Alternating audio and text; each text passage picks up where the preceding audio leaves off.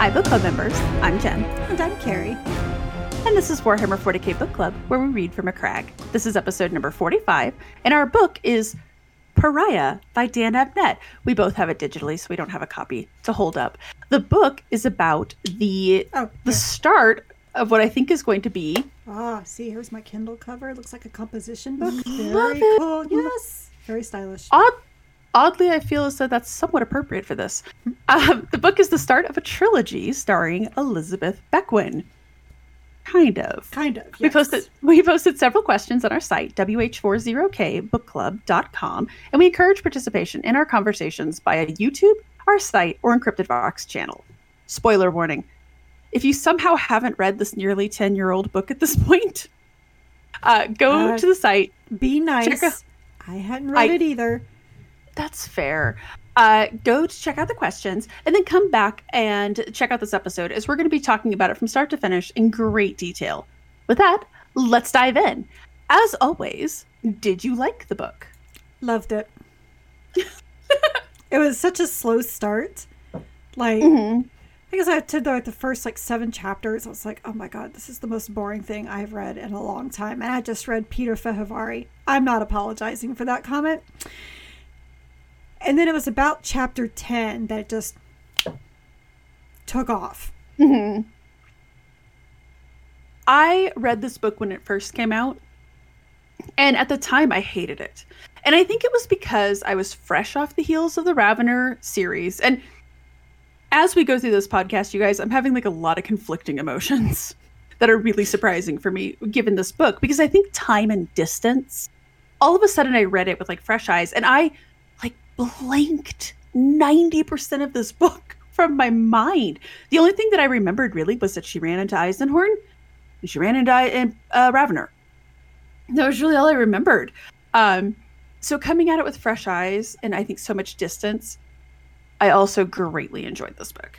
I do have to say, because I bought this, because again, I know I told this story either on a Patreon episode or something, where I was, I had bought the Ravener trilogy on my Kindle, and there was a special intro and where Dan Abnett talked about his process of writing books, and he mentioned the Beckwin trilogy, and I was like, what the hell are you talking about, man? I hadn't heard of it. So I saw Pariah, and so I immediately bought it, but I didn't read it. I was like, I'll wait till I'm done reading the trilogy. Well, when I was done reading the Ravener trilogy, I was done with that world, just that whole thing. So I think if I had read this immediately after finishing Ravener, I might have been more annoyed. Right. I think I would say that would be my big, if I could, if you were just getting into the universe, obviously you read Eisenhorn first. Read a little bit of Ravener. I don't know. I think you need Ravener for this. I think unfortunately you need the whole trilogy, which I have strong feelings on. But the problem is I don't think you can then just rush into this one because, I think depending on how much you liked Ravener, if you get to the end of the Ravener trilogy and you're like, oh my God, I love this, then maybe. But for people, if you got to the end of Ravener and didn't love it, I still give this book some time. But I still think you also need the Magos. You're absolutely right, actually. And I don't mean just the Magos. I mean, even the short stories in between. Because, the entirety of the tome. Yes, because a lot of my questions that I have tonight have to do with some of the short stories from the Magos. That's fair. So, before we dive in... I didn't ask if it was fair. That's what my questions are. So, the other night, we were hanging out... I know, right? We were hanging out with my daughter's best friend's family, and her mom had said, she was like, my daughter now says, to be fair, or that's fair. She's picked that up for me. So I'm like, watch myself on that one. Anyways, I'll mansplain you as much as I want. What part stood out to you? Oh, let's see. Where to begin? Maybe the part where you texted me and said you're going to shit yourself, which I did not. For the record. Yeah, for the record, I did not. Let's see. Oh, good. I got to this part and I just started laughing, and because I had totally blanked this part out of my mind as well, and I just texted Carrie and I was like, "You're gonna shit yourself," and she was like, "Over what?" And I was like, "You'll know."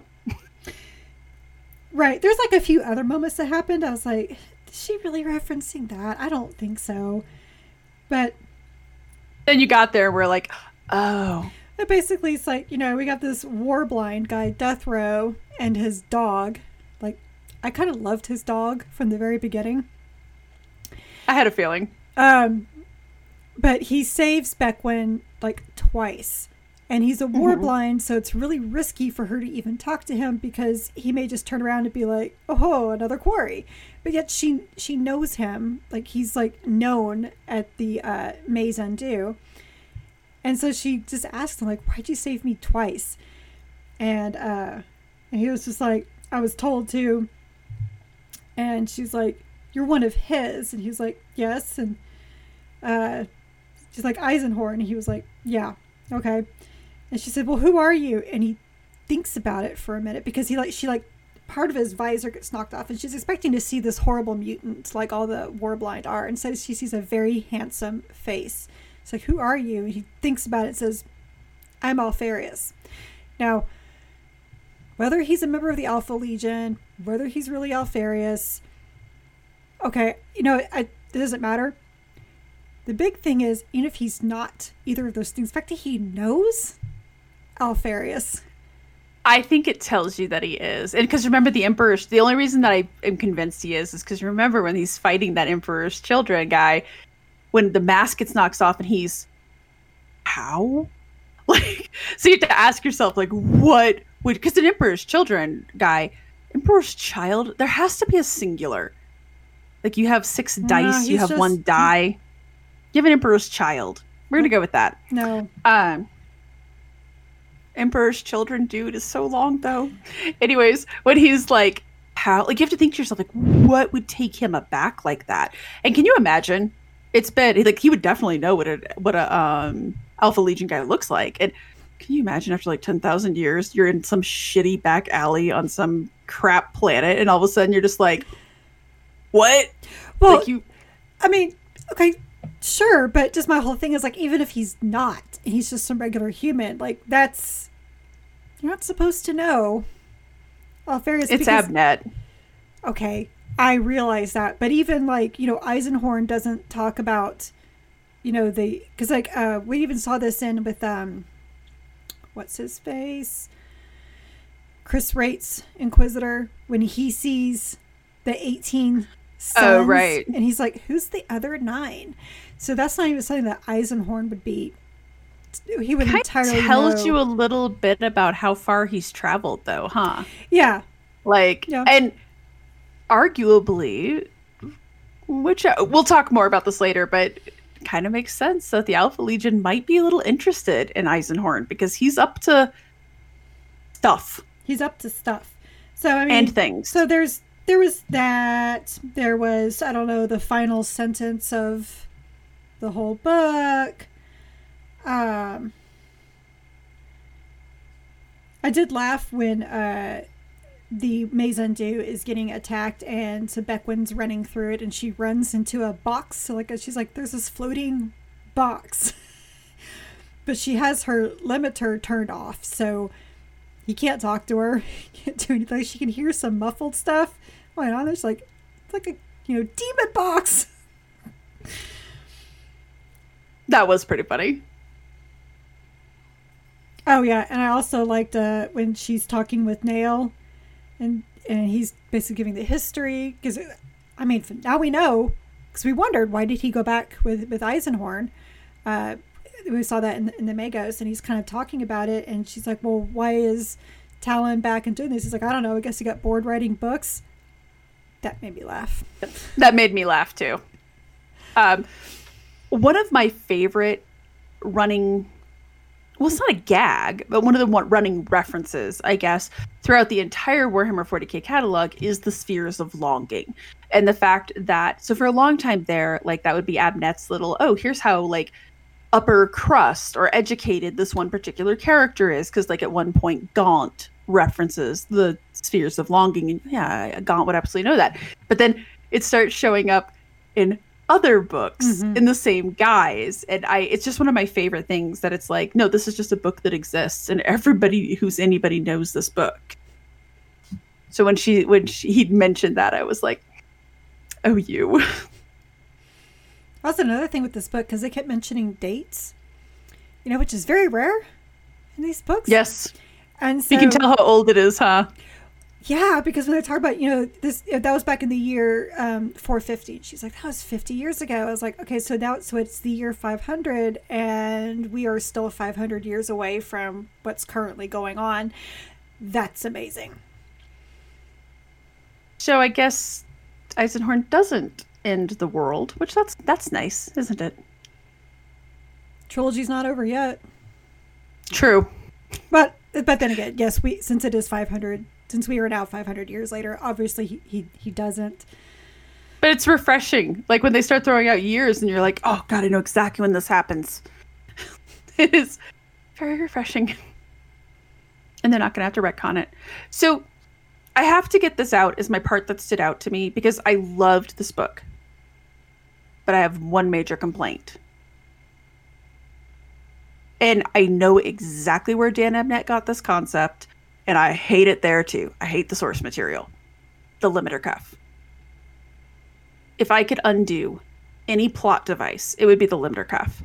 Because he needs to figure out whether it works or not. So, the pariahs are soulless. They have no soul. That's why they are null entities in the warp. That is why psychers can't touch them, because psyker magic works off of the warp. They are blanks. So, when they first introduced the limiter cuff, I think it was actually a necklace. I think it was in the second or the third Eisenhorn book. They discussed. I remember Ravener had one, and I want to say it was a thing on his collar because he kept talking about his neck. His collar, yes. And it was more of like a dampening effect. Like if Tanao Alea walked into a room, everybody would be like, whoa, what? But I imagined like with the limiter, like it literally just limits it. So maybe you could get within a couple feet of her and then be like, ooh, that's not right. The fact that turning this on somehow gives them a soul, and it's strictly as a plot device, because Patience Kiss, queen that she is, cannot go up against a blunter, because while she is a combatant, she relies so much on being such a powerful telekine, right? So they need a way for Patience Kiss to overpower her. They need a way for Ravener to be able to talk to her. Or Eisenhorn to be able to talk to her, right? Because, it's kind of mysterious and you know that it's Eisenhorn, right? That's their wink, wink, nudge, nudge moment. When she goes to the bottom of the basilica, they're like, oh, she's a black soul, which is another word for a pariah. Right. And the word bearers, who know a thing or two, are like, no, she's not, because she's got this cuff on. Later, she's looking through Shadrake's glass, and she's like, oh, that's how he found us, because I'm a pariah, I stick out like a sore thumb. No. We have just established that you do not appear as a pariah when you're wearing the fucking limiter cuff. Excuse my language. And I know that Dan Abnett took that from X-Men, the collars that dampen the mutants. I was actually thinking of somewhere else, actually. Oh, really? What were you thinking? Your favorite fantasy series, Wheel of Time. Oh, right. I think it's because of his background in comics. It reminds me so much of the X-Men. And the X-Men, I hate the X-Men collars too, because while I do know that it enabled you to finally have the wedding issue between your two favorite characters, I'm really sorry, but it was a plot device so that you could have regular baseline humans have a way to counter these mutants who oftentimes have demigod-like powers. So they created these limiter collars. The limiter cuff, I hate. It either works or it doesn't. And if it works, you need to explain to me how it gives them a soul. Like, I need to understand this. Like, I know we just talked about in another podcast, we talked about Pet Cemetery. Mm-hmm. I don't need to know how the cemetery works. I need to know how the cuff works, because you're breaking your own goddamn rules. Thank you for coming to my TED Talk. No, next week. I am actually totally on board with this, because several times in reading it, I kept asking, well, how does this thing even work? Because it just seems to only work in very convenient times. And that I don't like that. Like, it works when it's plot convenient. But because his will should never be able to work on her. Eisenhorn's will, his voice, should never be able to work.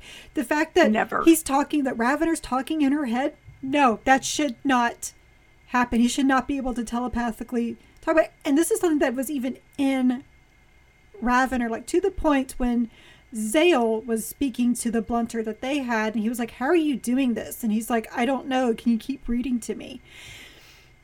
You know, as... Which I think I've said on... Well, I think it was one of our Patreon episodes. Because even in... Hated it. Even in Eisenhorn, he talks about how he couldn't use his will on Elizabeth. You know, right. And even once she has that blunter collar, like, because he talks about them having that, like, they had created this collar or something. It was still more of like now I can get within, like, speaking distance of you, and it doesn't feel like I've just jumped into a pool. Right. It was actually one of those things to, I think, kind of help her be on the ship so she wouldn't just ruin the astropath and the well, he had his astropath and navigator were the same, but so it wouldn't kind of ruin that guy, because, you know, he kind of has to see through the warp and stuff. Well, and also, like, not only is she good friends with Eisenhorn, they talk about how they both have an attraction to each other. So why couldn't she wear that and be with him? Oh my God, that was my exact thought when, as soon as Eisenhorn talked to her, I was like, you sons of bitches, they could have been sleeping together and, like, gotten married and had children. Yeah. They could have been, like, my favorite X-Men couple. Yes. Anyways, you guys, like, that is still the one romance that just, like, ripped out my heart and stepped on it. 100%. And I think everybody here knows, I think I've mentioned in other podcasts, I hate Eisenhorn in a good way. I love to hate him. But I have so much anger towards this character. And if the limiter cuff works like that, Elizabeth deserved better. Anyways, let's talk about Elizabeth for a minute here, because we get to see a lot of Bequin. See, like, I want to go down this hole of the rabbit hole now, because I'm like, if that did work and they could have been together, none of this would have happened. We wouldn't be here. Also, I would think that the Sisters of Silence would want them. So, like, at least they could have stayed on Terra. At least they could have been like, no, we've got souls. It's cool. But don't make us angry.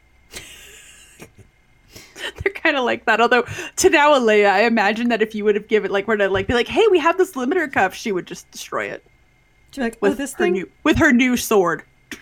She'd do it with her bare hands. I kind of imagine she would just... Exactly. So, first off, let me ask you this really quickly. This is a return to first-person point of view.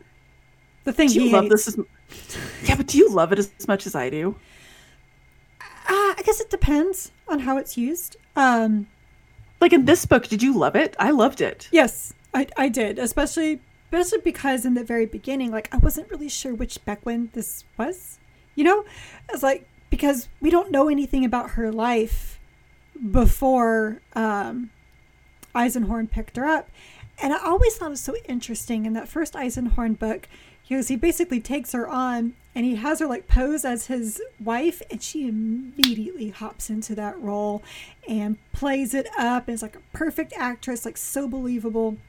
Mm-hmm. So when I see her, like, you know, practicing all these different roles, I was like, well, this makes sense that this would be like what she was doing before when she ended up meeting Gregor later. Right. But no, it wasn't nearly as cool as that. She just always had that ability, I suppose. Well, they were definitely training her to be an infiltrator, right? Like, we need to get you in, and I loved that. Well, this one, yes, but I'm talking this one, yes. I'm talking about the original. Well, the other one, because remember, she starts life as a prostitute. Right. So you could imagine, and especially when people naturally hate you, but you don't know why, because you don't know what's wrong with you. You just know that people really don't like you. Mm-hmm. You could imagine that you would become very much like a chameleon, that you would start to have that just, I can be whatever you want me to be. Right. Just like me. It just was, I just thought it was so interesting, just, you know, how quickly. Agreed. You know, because it reminded me of this really terrible video game that was, I don't remember exactly what it's called, but it was the Resistance game on the Vita. And I love the Resistance series. I love alternate history. But when this firefighter. I love the idea of tongues to a firefighter. All right, this is so cool. But then he immediately picks up a gun and becomes a complete badass. Nope. That's not how this works. That's not how any of this works. Well, and I did like that they explain how much training she has and how much she has gone through and that her entire life has been about this. And I enjoy his first person point of view. Look, I totally understand why he doesn't like it, because I'm sure it's a bear to do, because you can't ever hop away. And he did it with Ravener, and I didn't like it. I loved getting to hear Bequin. And especially, it's kind of fun because we know who Ravener is. We know who Eisenhorn is. But like her whole, what is going on here, was just great. Right, but it's not her. It's her, but it's not her. So it's not the same. So it's not like we really ever got to know the original Bequin either, what she was thinking. Well, no, but we get to see this one. And you do bring up an interesting point. They call her Beta Bequin, obviously implying that Elizabeth was Alpha. Once you open the door to cloning, which I have such strong feelings on, but I mean, it's entirely possible that there's a Delta, a Gamma, like there could be others that would not be beyond the Cognitae for that. Well, especially since they said they were trying to collect them. Like they really wanted these pariahs because they could learn the unwords and wield the unwords without damaging themselves or, anything else. I mean, that's always a possibility, but it also kind of brings up something else, but, because they don't have the source material anymore because Elizabeth is dead. What happens if you keep making a copy of a copy of a copy of a copy? Well, if you remember, the ship got lost. They say the ship was lost, so it's possible that someone somewhere has the body. And they're just milking that for DNA, because it would make sense, right? If you find a powerful blunter, why not just keep cloning it? Right? Not like they're going to know. I mean, but like obviously it's not like Bequin knows. If that's actually the case. We don't know. Right. I did like that they softened it and were like, she's your mother. I was like, right, because is she though? Because I mean, but they basically said that she was created from her genetic material, because they said that she looks like her, but yet she's not her. Like how a daughter would be. Right. Or yeah, I mean, there's always that old thing, like if they were to clone you, but drop you off with a family in France, you get someone that looks exactly like you and is you, but would not be you. Mm-hmm. The whole concept was kind of fun. They kind of made it seem to me that she didn't even really 100% look like her. Because they would say things like, don't make that face because then you look like her. Which is like the same thing I'll say about my sister's daughter. Because she's given me a look that I haven't seen from my sister since I was 12. I was just like, oh my God, this little girl's going to kill me now. Think that's kind of how I interpreted it. So it's like, maybe they took that DNA. You know what? I don't know. I wasn't part of the lab, and I guess it doesn't really matter. Probably doesn't really matter, but it is kind of a fascinating concept. So she's a hot commodity. A few people want her. So you have these word bearers. Obviously, let's back up. You have the Cognitae, who clearly want her for their purposes. You have the word bearers who want her because. And then you have this Emperor's child. Come at me. You have this Emperor's child who wants her as well. And then the whole Glaw family, which as soon as that woman said. Glaws. Like, of course. Of course the Glaws have got to be involved in this. When she was like, my family name is Glaw, I was like, oh, I see you. We know who you are. The cool thing, though, to me, with that whole thing, is that, we knew that the Glaw family had aligned with Traitor Marines, but we never really knew who, because it kind of didn't matter in the end. Now we do. Mm-hmm. And so reading this book, especially when he introduced the Emperor's child, I cannot think of his name for the life of me right now. Teak. When he introduced Teak and just the descriptions of him and that smile, which that I have a thing about, he was so creepy. But like my first thought was, this is vintage Abnet. Like this is the Abnet that we fell in love with, and damn it, I love this. And that character was so creepy. Yeah. Well done. Absolutely loved him. I think perhaps he was my favorite of her pursuers, because we're going to talk all about Eisenhorn and Ravener later. Of the bad guys, and I say that because Eisenhorn, but of the bad guys, he was my favorite, I think. I think just because I liked his personality, how off-putting he was and unsettling. No, he's the Emperor's children. It's what they do. I also really enjoyed the whole idea that Beckon was like, no, I investigated this artist. He's just lame. And then she gets to the house, Claw's house, with all of his art, and she's like, yeah, I really missed the boat on this one. Or did the Cognate just be like, oh yeah, you're totally right. Nothing going on there. Could have been. Right, that could have been too. Because we definitely know that Glaw, historically, yeah, right? But the word bearers and the ecclesiarchy, that was an interesting one. What was your take on that? You know, it's so fitting to me. Just because of, I know... The irony was thick. I know where Games Workshop got the idea for word bearers. I'm not stupid. You know, anybody, all you have to do, you got to read the Book of John. Just read the first few verses. You're not going to catch on fire if you don't like Christianity or whatever. Just read the first few verses. That is where they get the word bearers. And if you go to any, and since this was made in England, therefore they're Anglican, mostly Episcopalian. So therefore, and actually in the Episcopalian and the Anglican services, they do talk about the word of the Lord. Thanks be to God. It's very obvious where this is from. So the fact that the word bearers would be aligned with the ecclesiarchy doesn't surprise me at all. I was kind of already raising an eyebrow. Considering that they wrote their Bible. Well, that's what I was about to say. Considering, like, I raised my eyebrow when they talked about, before the Lutatio Divinatus. I'm like, oh, wait. How do you know about that? You're not supposed to know those things. So just little things. Yes, you're right, because the word bearers did write the Bible, and the word bearers have always been about religion, right?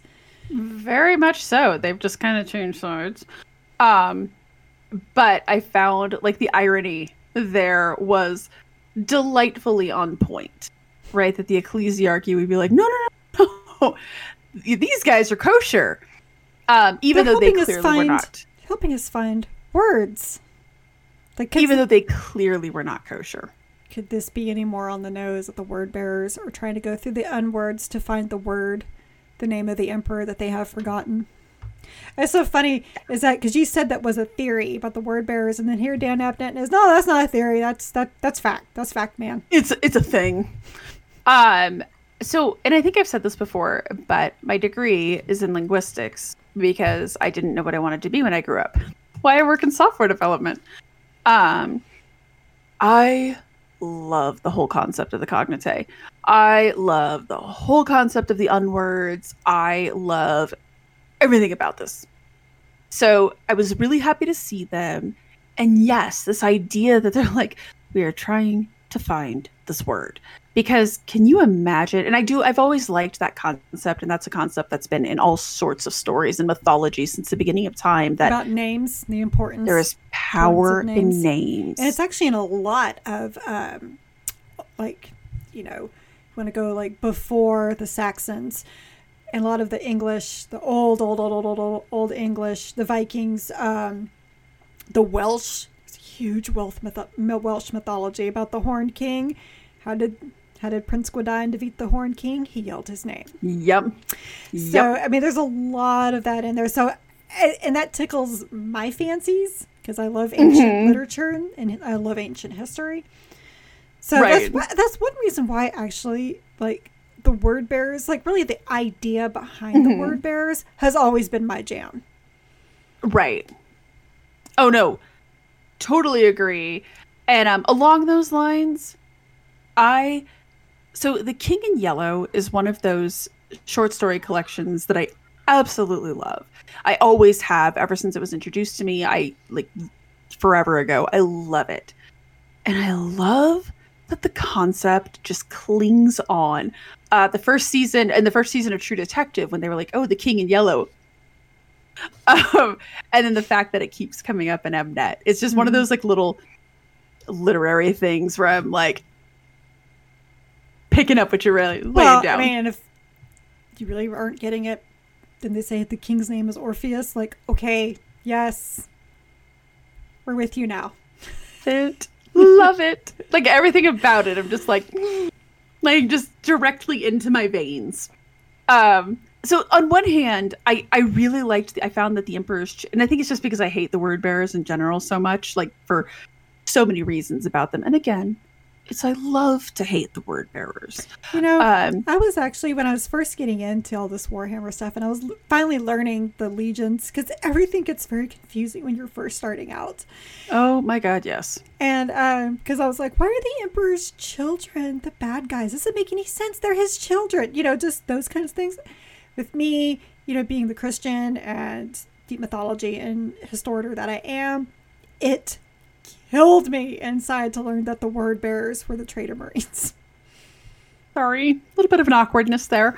But like, I really did. They got books. Like, how is that bad? Oh, well, ask Magnus how bad books are. Anyway. Well, girl, seriously. You're like, I like the brainy bad ones. It's like Brainy Smurf. He was my jam. No, he really... Sorry. Brainy Smurf was no one's jam. I know. Like, I know. I could hear his voice as you say that.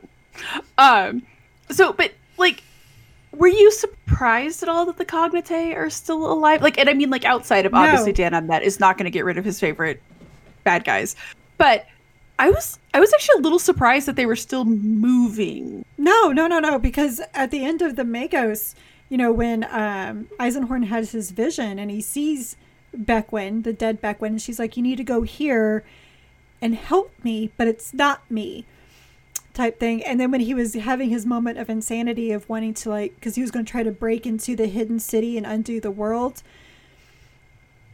he realized that's where Bekwin is, and so I was like, okay, so he's going after the king in yellow. Like, I knew that's what this is going to be. So no, I was totally expecting the Cognitae. Now, did I expect Clone Bekwin, like, under the Inquisition to actually, you know, to actually be a Cognitae facility? No, because honestly, when that guy attacked them and her mentor, her swordmaster mentor told her, you know, don't believe anybody with the Rosette, you know, that seems legit, because we have seen those fake Inquisitors many times before. So as soon as that, and I do remember this the first time I read the book, and obviously this time too, when he's like Cognitae, I was like, oh yeah, so these guys are all Cognitae. And then sure enough, reading it a second time, I was like, oh yeah, you guys are all Cognitae. The thing that surprised me about it was that they had such good organization. This isn't a group of like 10, this is not the Westboro Baptist Church where it's just like 10 assholes, right, with like good publicity skills. If it was, Eisenhorn would have gotten them by now. Exactly. Like, this is, not only are they well funded, they're well organized. And when he explained where he's like, they're basically like a counter Inquisition, the idea that they have bred into their recruits too, like Bekwin honestly believed that she was training to become an Inquisitor or an interrogator. Like, she honestly believed that, no, we're on the up and up. The fact that, like, they're going to that level of deception, that was impressive. I did not expect, I guess I never expected the Cognitae to be that well organized and that big. But when you put it into the context of, hey, they're looking for basically the single most powerful word in the universe. Yeah, okay, totally.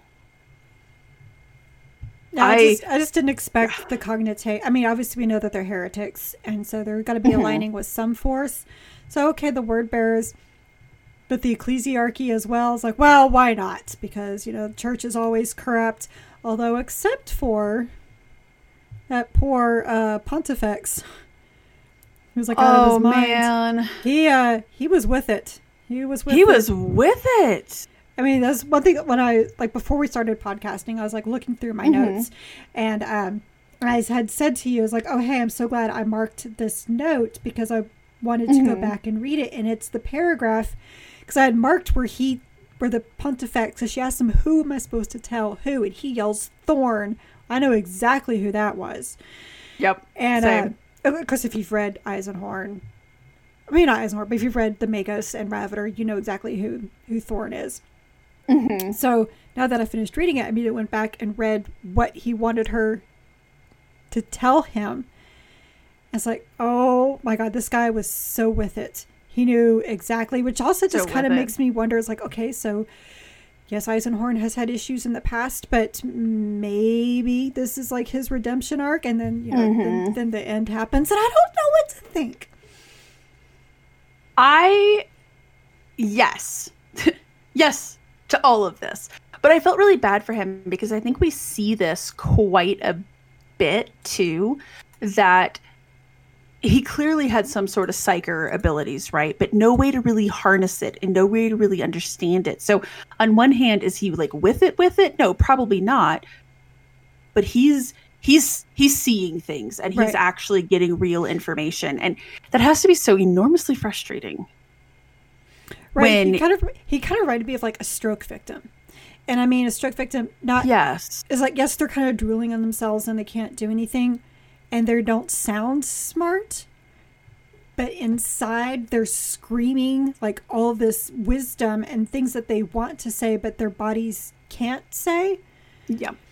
So I think it kind of reminded me of that, as well as I think he was also playing a role slightly, come off as doing this babble, because then people think that you're harmless, right? Be a little bit of that too. Yes. So, like, the last quarter of the book, I think I would describe as just being a ton of exposition, because you have Glaw explaining a whole bunch of stuff. You have Teak explaining a bunch of stuff. You have Ravener, obviously. Eisenhorn, obviously. What's your take on that? Good, bad, indifferent? World building? I kind of liked it. That's when it picked up at the same time. I was like, did someone go up to Damnabnet and be like, wrap it up? The wrap it up signal here, because it was just like bam, bam, bam, bam, bam. It was just so much kind of back to back. I'm like, on the one hand, like, I'm glad you didn't drag this out, but on the other hand, it felt to me like how I would get whenever I was like writing my fiction, and I would just get so tired of writing about this. So I'd just be like, and this all just magically came together in the end, because that's kind of what it felt like to me. I think that's a part of it. I also think it's part of, like, I think at some point somebody told him he had to wrap it up, but also he was like, but there is all this stuff that people need to know and understand for what I'm doing, because this is going to be a trilogy and this is clearly going to be the big bad, right? Not only that, but it answered every single damn question we had after the end of the Magos and for Ravener itself. Yes, I think he did have a lot of loose ends to clip up, just again to be like, look, this is where we're starting. This is how this is going to go. Bear with me. Like, you need to understand all of this. And a couple times I kind of pulled back because I was like, oh my gosh, the exposition fairies are heavy here today. But then on the other hand, it's like, this is all interesting. And I can see why this is all going to be important information. Right. It wasn't like a Deus Ex Machina came in and wrapped it up and saved the day. No, nor did somebody just come and be like, so let me explain to you. Like, it wasn't like the chorus stepping out to be like, and here's what has happened here today. It did feel at least a little bit natural, because we do have Bequin, who is now a fish out of water. She goes from being like, I understand this city backward and forward, to suddenly being like, I don't know shit about shit. Like, nothing. I mean, literally, her whole life is a lie. Everything she knew, everybody she knew was a lie. Yeah, not to put too fine a point on it, but yeah, your life is a lie. And so that it made sense. It made sense that everyone's like, come, child, let me tell you a story. So, oh God, let's talk about the two 500-pound gorillas in the room. How do you feel about Eisenhorn's current state? Well, I don't have the hatred of Eisenhorn the way that you do. And I'm actually really happy to see that the old man is still kind of a badass. I mean, the way he went after that word bearer, that's pretty awesome. When she was like, how is he able to do this? I was like, because it's Eisenhorn. Right. That's all you need to know. And honestly, like when she's in one of the pews and she turns around because she feels someone watching her, and she talks about the man in black, and she talks about the green with the gold brocade. You know exactly who that was. Well, you should. If you've been reading the other books, you should know exactly who that was. And just like the look he gave her, like a look of recognition, but yet not. And man, when she said she couldn't read his face, she's like, your face doesn't move. He's like, that's a thing. I did like that. Like, I did like where there was that was an interesting part where she's just kind of asking him questions, and he's like, yeah, no, yeah. Like, you can tell that he's like probably the most patient that Eisenhorn's ever been.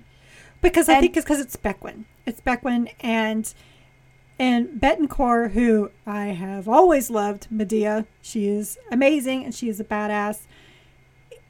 He knows that she's basically been raising her like as a daughter, so he's going to defer to her in all things and be extremely patient, because this is now like literally a member of his family in so many ways. Right. Yes, it is, and I think it would be super hard. Like, I mean, this woman was like the love of his life, pretty much, Right. and you lost her in a horrible way because of your own hubris. Mm-hmm. Then you literally lost her. And now this person who is but isn't her is back, and that has to be so just soul crushing. Right. Even I felt a little bad for him then. And I was telling you before we got onto the podcast, when he's talking, right, and she's like, well, why does this Thorn guy, like, why aren't you guys working together? Well, because I have a focus on the bigger picture. Ravner can't see the forest for the trees. He just wants to do all these stupid little things like the Inquisition does. Because remember that Eisenhorn has always been the smartest man in the room. Well, so is Ravner. Okay, to be fair. But the thought that, like, I was a little crushed for him when he is just like, oh, he can't see the forest for the trees. And I'm like, oh, son. You don't even know. You don't even know what he's here for. Like, I actually did feel a little bad for him, that I'm like, you are so far gone. But The same so time, speaking of Medea, so at the same go time, ahead. though, when Ravner talks about him, he doesn't know either. They both make these huge assumptions about one another. they do. They But do. Anyway, Medea. So how did you feel in general about his kill team? Were you surprised? Well, Were you surprised by the people who were there? well, no, because we saw them all. Other than Alfarius? Okay, well, that's a surprise, yes. But we saw them all in the Magos, so it didn't really surprise me to see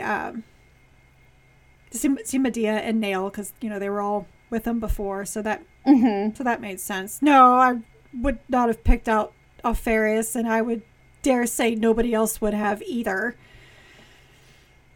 No, but good God, like, you have an Alpha Legion, Legionnaire.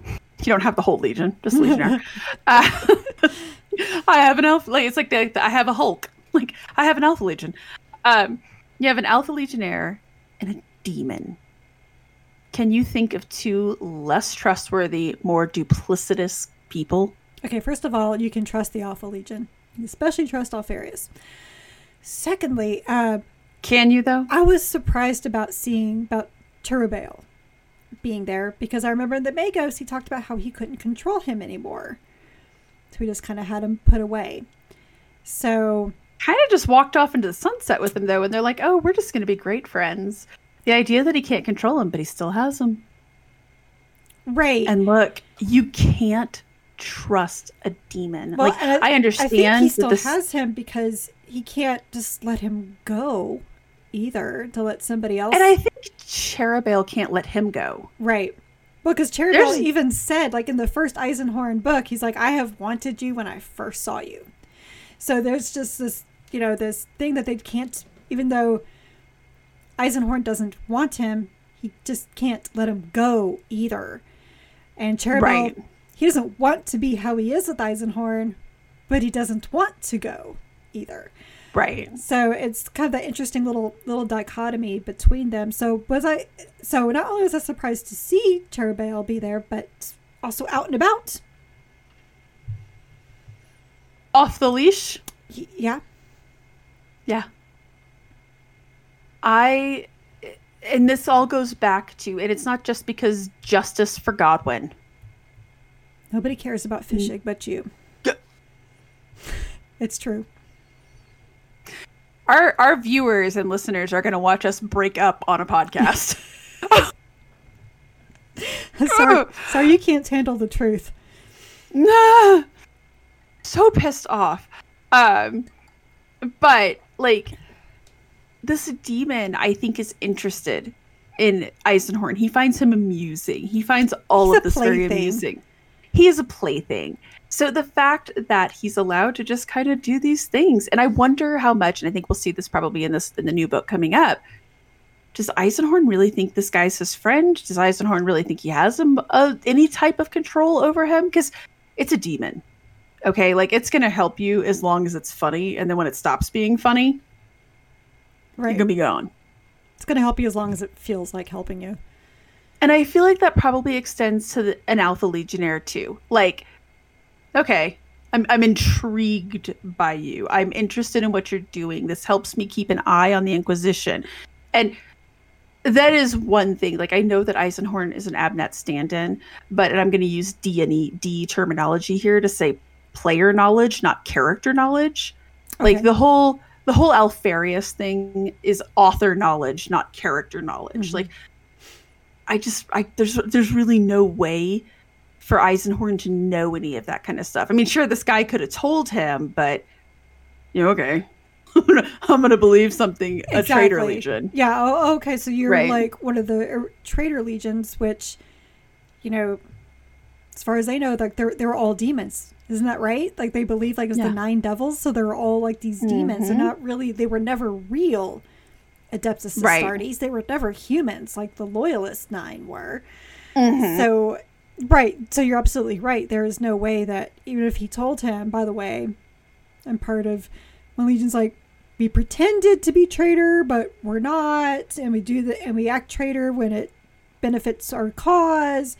There's no way. Mm-hmm. There's no way. I mean, say what you want about Eisenhorn and being a heretic or whatever, but there's no way he would willingly go along with a traitor Marine, knowing who he is. Because even though... I just don't know. Because that the Alpha Legion are branded one of the 9 devils.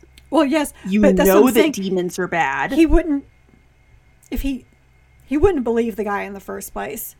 And if he did, he would never willingly align with it. I mean, he'll only go so far. There's the whole thing like that even Beckwin even talked about... Oh, man, I made a note of this. Where she talked about how that, everything she learned was so different. Come on, Kendall, wake up. Let's see. As it is the purpose of the Holy Inquisition to protect mankind from the influence of the warp, but I see now that sometimes it takes great risks to do so, and sometimes we must know the arch enemy. So that's where I kind of see Eisenhorn, what he's done with Cherubale. I think, again, it's like the whole idea of like the road to hell is paved with good intentions. I think Eisenhorn had very good intentions with Cherubale, and they just kind of went out of hand. But at the same time, Cherubale was kind of thrust upon him. I really believe, especially after reading the Keeler image, that Eisenhorn is not doing things to purposefully be a heretic. He is doing things because he believes what he's doing is loyal. Right. Which is why I say he wouldn't purposefully align himself with a known traitor legion. Yeah, maybe.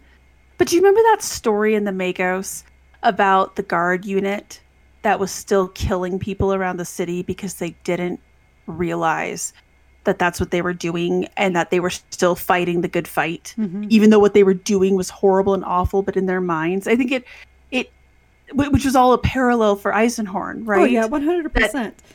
He's wreaking havoc and doing all of these dangerous, awful things. And I think maybe with the Inquisition, more than anybody else, it's the Harvey Dent thing, right? You either die the hero or live long enough to see yourself become this corrupted villain, because that's just kind of the nature of the Inquisition. Right.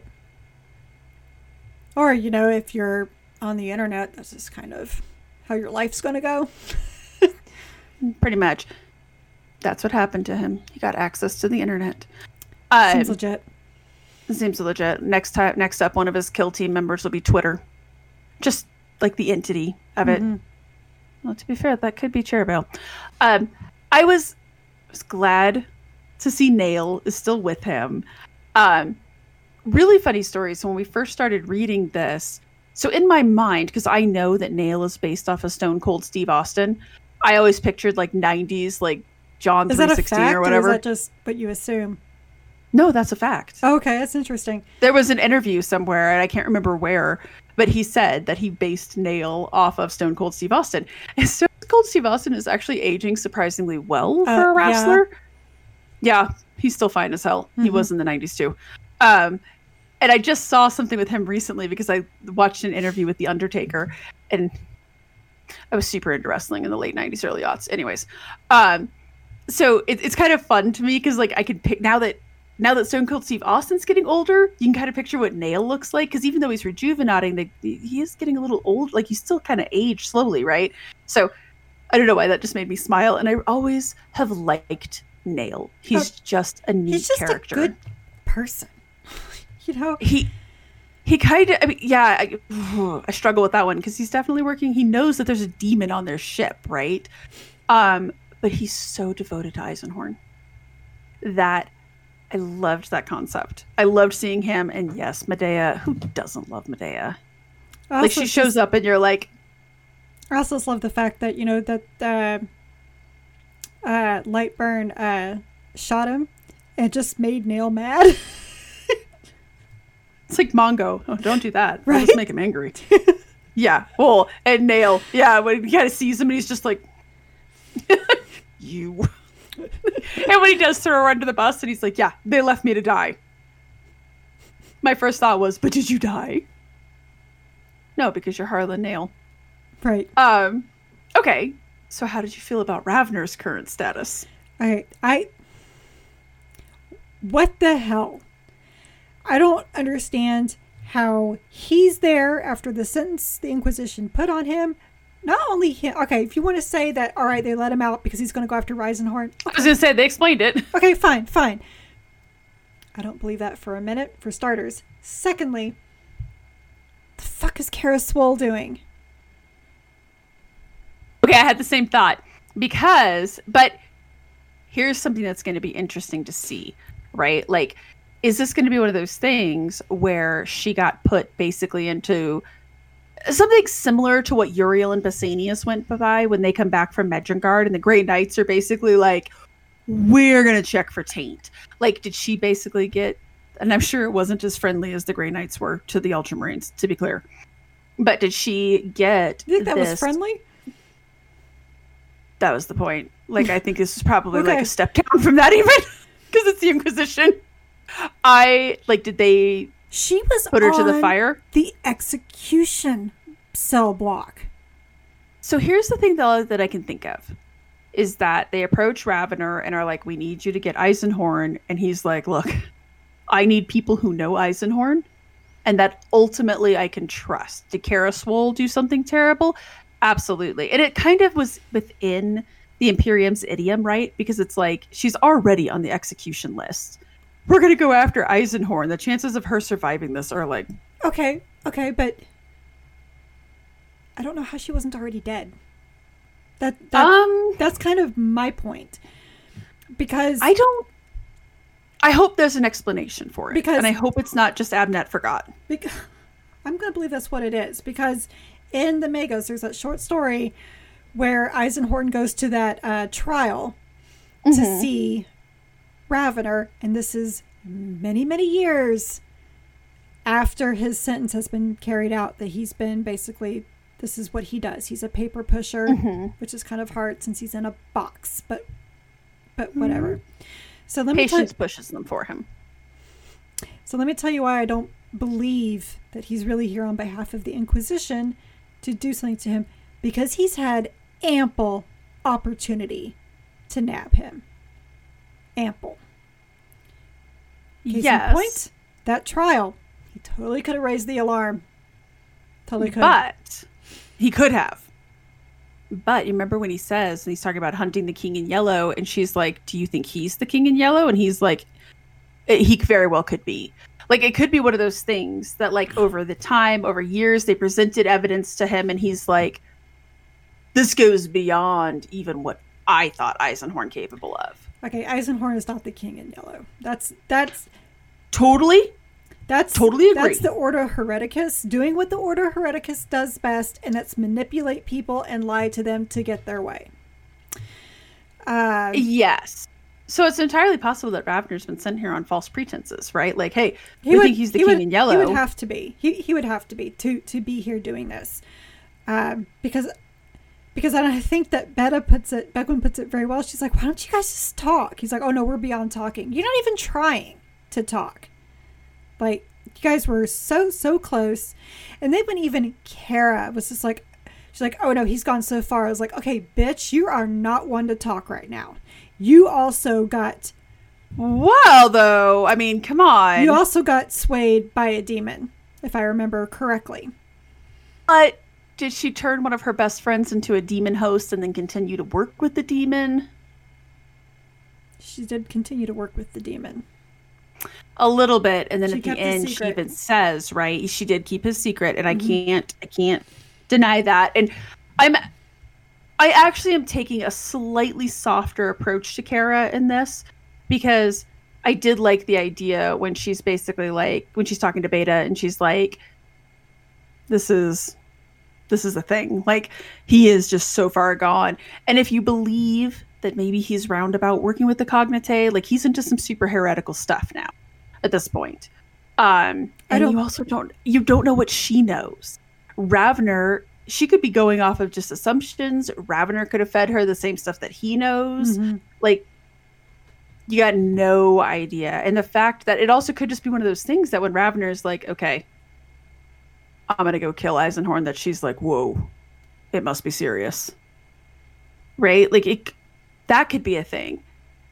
Patience, much like Harlan will stay with Eisenhorn until the bitter end. Ravner. Harlan Nail? No, he's with Eisenhorn. Well, but Patience will stay with Ravner to the bitter end. That's what I'm saying. It's just like Right. Harlan is going to stay with Eisenhorn till the bitter end. Patience will stay with Ravner until the very end. You understand, right? Because she has this strong affinity and attachment to him. And there was one scene early in the book that I really did not like, when they talked about her like coming out of the gown, the nun habitat, and they were like, lasciviously. That's not Patience kiss. She's not like that. Oh, well, Kara's still curvaceous. I don't know if you picked that up. Yeah. As soon as Kara was introduced, I was like, let's start counting curvy and curvaceous. Well, before they even said her name, and you said that this acrobatic woman, it was very curvaceous. I'm like, because that's the only phrase we got for Kara Swole. Well, it's arguably, I hate to say this because it does kind of kill me to say it, but arguably, it's the only character development she has. Like, tell me anything else about her character other than she's an acrobat. And she's curvy. I really do challenge you to describe this character. Well, she fell in love with this one guy. Yeah. Not much of a personality quirk still. Like, we know more about Patience as a character. Okay, that is true, but at the same time, that's the fault of the author, not the character. Very much so. But, and I hate to say that, but it is really a thing that I hope that Kara gets a little bit more development. I don't know why, but for some reason it really kind of hit me in the feels to see her back with Ravner. And I don't get the impression they have a warm relationship. I don't get the impression that anybody on Team Ravner is having a good time right now. Let's be real. Right. And I am very pissed at Ravner for how they treated Lightburn. I know that's exactly in the Inquisition's idiom, but when he's calling for Bequin, it's like, you're killing me, Smalls. You're killing me.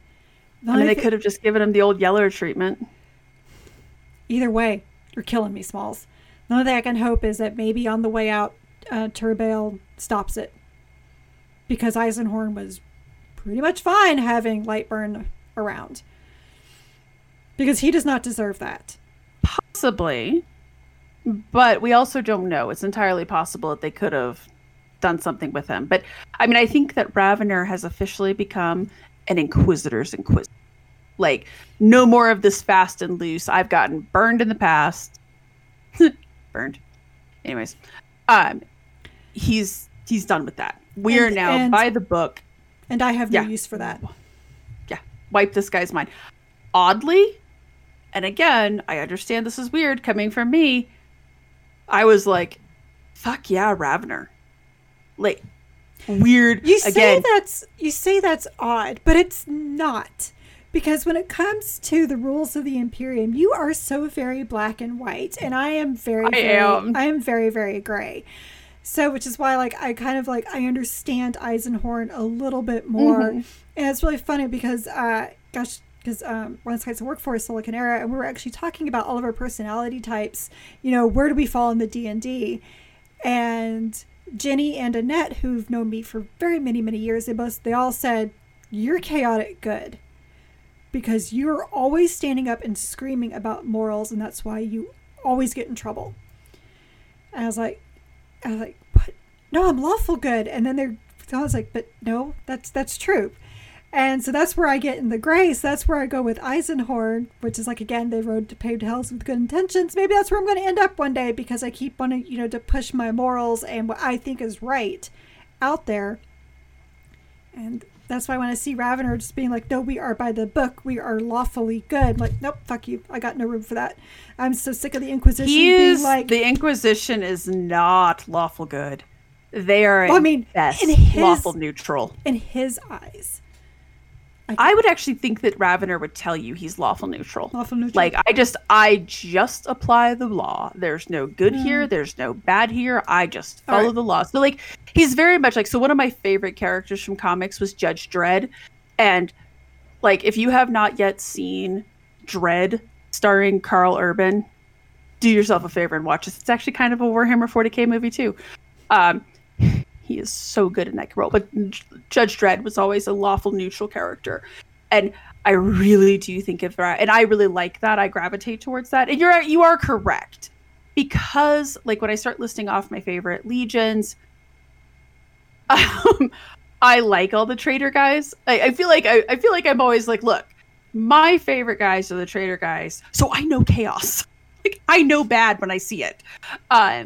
I do tend to be very black and white and very by the book. And, like, it's one reason that I really like Tanau and Valerian. Those two are not going to be working with a demon anytime soon because, well, it's for the greater good. Yeah. That's because they're not with the Inquisition. I mean... That's true, too. Let's be real. I think Eisenhorn embodies the Inquisition so perfectly. I can't even argue with that. You're not wrong. He really is. And there is a bit of an irony in there, right? That, like, they hate this guy, and yet... They're all doomed to go that exact same path. Every single one of them. I think the only one who won't is John French's character. Oh. I do... Harusian Wars guy. Oh, yeah. What's his name? He's got Covenant.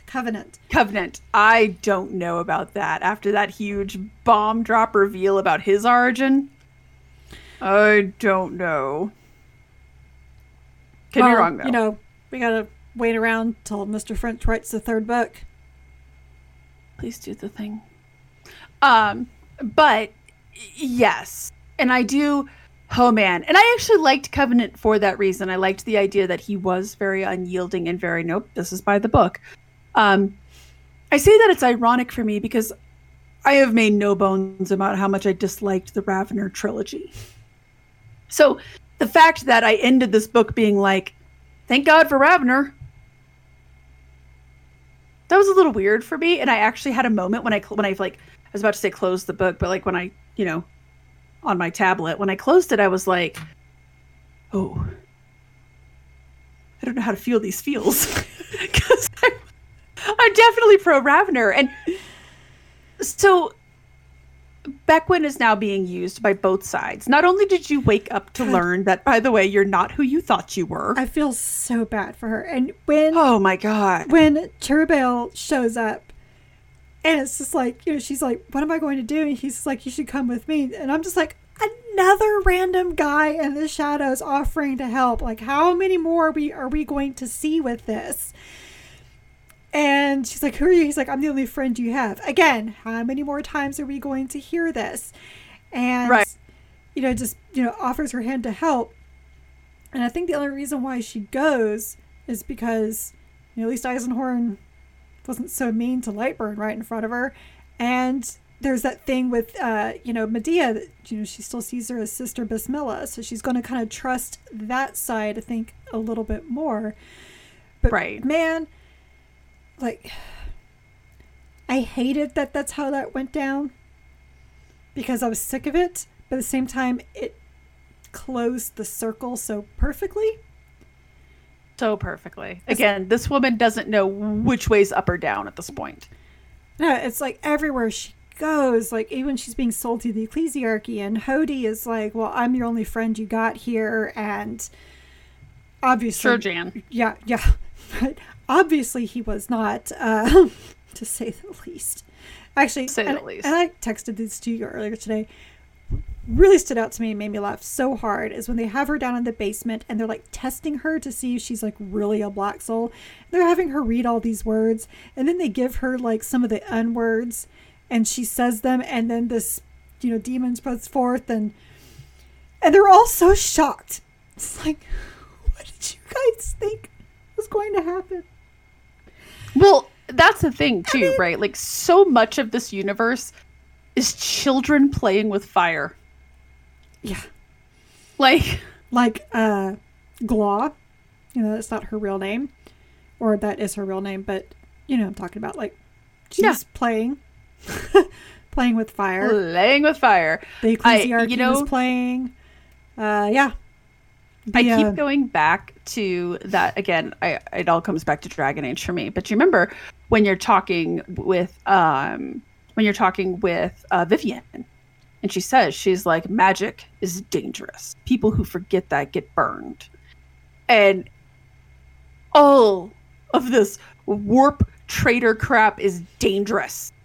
And when you forget that or distrust it, you get burned.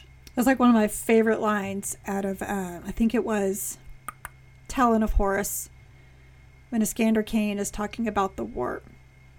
And he was like, you can use it, but it's when you master it, or when you think you can master it, is when it takes over, is when it ruins you. But I'm really butchering the wonderful lines that ADB had. And I've kind of loved even seeing in Ferhavari's last book that we read, when they talked about, like, oh, but it's going to be fine once we master it. And it's like, yes. Nope. Because you can... Yeah, because it goes all the way back to that hubris that, Magnus had. Magnus and his sons had. They're like, well, we can master this. We can control this. Like, they're familiars. They thought they totally had that under control. That was under their control. Right. No, not so much. And then they got the, look at me, I am the captain now speech. Yes. I mean, it is. It's just this continued. Yeah, I mean, that's so true. Yeah, you were never. We just minimized Graham McNeil's great book. There was saying, "Look at me, I'm the captain now." Pretty much what Tzeentch and all of his little boys said, right? Like, you had no idea. Again, you were children playing with fire. You have no idea, and. There is a big part of that, and I feel so bad. I felt bad for some of the characters. Some of the other characters, I was like, oh, you dumbasses. Mm-hmm. But especially poor Bequin. I mean, again, like, she's been through all of this stuff. You summoned a demon by saying words. You met word bearers. You've met an Alpha Legion guy who you thought was a warblind, but it really wasn't. Oh, by the way, that's after you got chased by Teak, who don't know what that was, but that wasn't good. All of this, like, well, at that point, and can I just talk about, like, one of the things that I hated because it triggered, like, one of my things that I just hate in horror movies and stuff, is the marionettes. Like, you've had murderettes after you. You know what?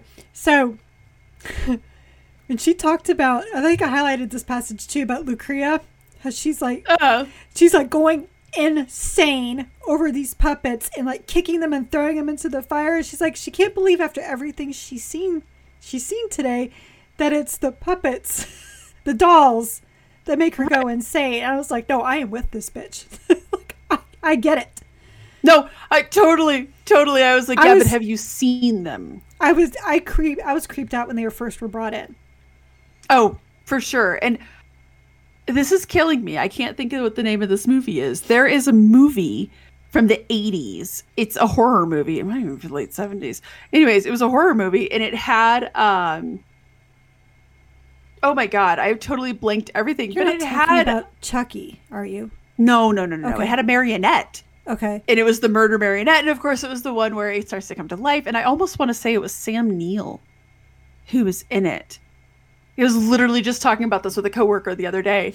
But like that movie I saw when I was way too young, and it scared the hell out of me. Okay, well, marionettes are creepy to begin with. Okay, they're creepy to begin with. Yes, I'm actually pulling up my chat so I can see if it's like in our recent, and I can say, because oh my god, this movie, it's not a good movie. Like, to be clear. Oh god, it's actually Anthony Hopkins. It's called Magic.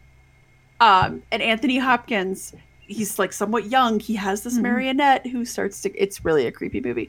I don't like marionettes. Well, there was that one episode also of the 90s Teen Titans, where the toy maker turns them all into puppets. Yes. That was not cool. No, that was not cool either. Oh my god. No, not good. I think that I want to say the movie's from like the late 70s. Doesn't matter. It's so creepy. And so that's what I was picturing with this. And he doesn't really explain how or what they are, because like she turns her cuff to dead at one point, soul on or soul off, and they still are coming. Right. So like, it's not Psyker? Yeah. I decided that I didn't want to know. It doesn't. Again, it's one of those things that to me just doesn't make any sense, because even if you're going to say, oh, it's like demon controlled, well, she still affects demons. That's why the Sisters of Silence would, work so well, and yet not so well with the Grey Knights with what they do. Well, because remember they talk about the bloodletters, right? When when Alea sees them, she's like, it's just a big red monster. Mm-hmm. Like, she doesn't get the terror effects and stuff. She's just like, whatever. Right. Like, so yeah, exactly. Because I was like, ooh, it's that doesn't work. Again, figure out how the cuff works. But I still just feel so like, she's been through all of that, all of this. And then these two powerful men who knew you, or rather knew the other version of you. The original. Clearly have some affinity for you, because that's the only time when Kara softens, right? Is when she's like, yeah, like we knew back when. It was so sad. Now you got to help us take the other one down. Good luck. Who also knew you, and by the way, his rogue trader raised you for the last 20 years, so it makes sense that she's ultimately going to side with Eisenhorn. I think, at least temporarily. But my prediction is she turns against them both. I think so. I think it's going to be a case of her being like, you guys are both assholes and idiots. Mm-hmm. And you need to talk, and I'm leaving. Screw you guys, I'm going home. Exactly. Yeah. It's the so scenario excited for of like, you got, the love triangle where they're trying to make like the girl or the boy in the middle choose, and whoever's in the middle is like, you know what? No, I'm done. I choose me and not you. So I'm moving on. Yeah. I am definitely excited for Penitent, though. At first, when they said they were doing it, I was kind of like, oh. But now that I've read the book, and I really enjoyed it. Like now that I've read it again, I'm like, oh, so excited for this. Yeah, I'm so glad I didn't. Yeah, so glad I didn't read it 9 years ago because, again, the way that it ended, I'd be really pissed at Dan Abnett about now. Right? I have to say that because it's been so long, I was just kind of like, I didn't enjoy it. I wrote it in the back of my mind. And now that I've read it again, like, yeah, I think if you read it like even more than like 2 or 3 years ago, I think you owe it to yourself to go back and reread it, at least skim it or gloss over it. Yeah. Or even like, if you want to go to Wiki Fandom, I guess, and just look at those. There's that too. But there are some things that, there are some things that I feel like are still kind of important to. There's some scenes and stuff that I'm like, that's going to need to be explained. Well, yes. I'm penitent. Mm-hmm. Now, unfortunately, our next book we're reading digitally because our physical copies have not yet come in. Mine hasn't even shipped yet. Mine said that it shipped, but I hope it's going to be there. I think it's supposed to arrive tomorrow, so I can go pick it up on Saturday. But it is the next Dawn of Fire book, The Gate of Bones, by Andy Clark, which I'm really excited for. Yes, especially since I've already heard that it's funny, because what's Andy Clark, it better be funny. And just that it's not as dry as Avenging Sun. Avenging Sun was dry. Yeah. So I'm excited for this one. From the cover, it has the Adeptus Custodes and the sisters on it. And the Adeptus Sororitas, like we've already kind of seen Andy Clark do that with Celestine. Mm-hmm. So fully on board. It looks like maybe it's also, because I'm looking over at the cover here, it looks like an Imperial Fist, and no, that's another sister. I was like, maybe a Grey Knight, but no, that's another sister. I remember seeing an Imperial Fist on the cover. Yeah, he's kind of like in the background. He's not gold enough to be a Custodes. In the background? Because, there's the Custodes up front. Uh-huh. But you see the sister and that there's looks Imperial. like... You're totally right. I see. Yeah, I see him down there. I'm excited. I think this is going to be a lot of fun. This was a really good book, and I really liked it. But I'm ready to get back to real Space Marines, not the fake ones that we saw in the Reverie. I don't want more fake Space Marines. Well, we got to see some traitors in this one, so... That's true. And also, I know that you love your Eurotrash space vampires, but I need no chalices or blood or, quite frankly, no more warp bullshit. Okay, the Angels Resplendent, like... No, they're not even in the same realm as the Blood Angels. I can't. I know that they're... Well, no, but right before that, we read Darkness in the Blood. Okay, that was a good book. I'm sorry, you don't like good things. So I need no more warp bullshit. I just want people fighting in the name of the Emperor. So you think there's not going to be any warp bullshit? No, let's be real. It's the dawn of the Indomitus Crusade. There's going to be some warp stuff, but do you want to take us out, Carrie? Before you explode at me? No, before I go on yet another TED Talk.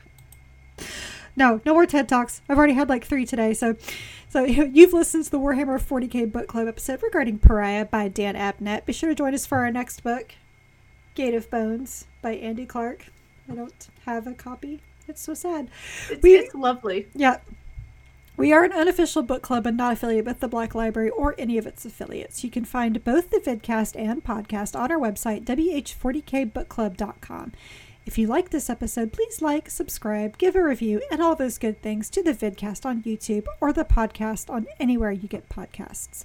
Don't forget we also have a Patreon where we offer 2 different tiers of content for your viewing and listening pleasure. You can learn more about that at patreon.com/wh40kbookclub. Our site also has articles about our adventures and reading other Warhammer 40k books and short stories outside of the book club books, so please stay a while and read from Macragge. Oh, and by the way, I'm off Harris. See, it says it right here. Right here.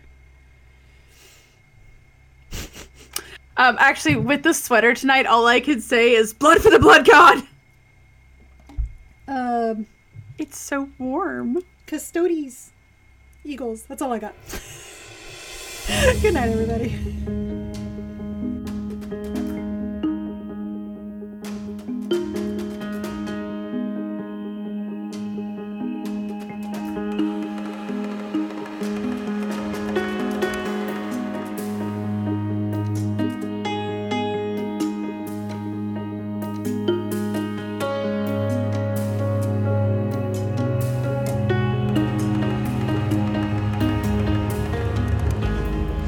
This episode of the Warhammer 40k Book Club was hosted by Jen Bozier and me.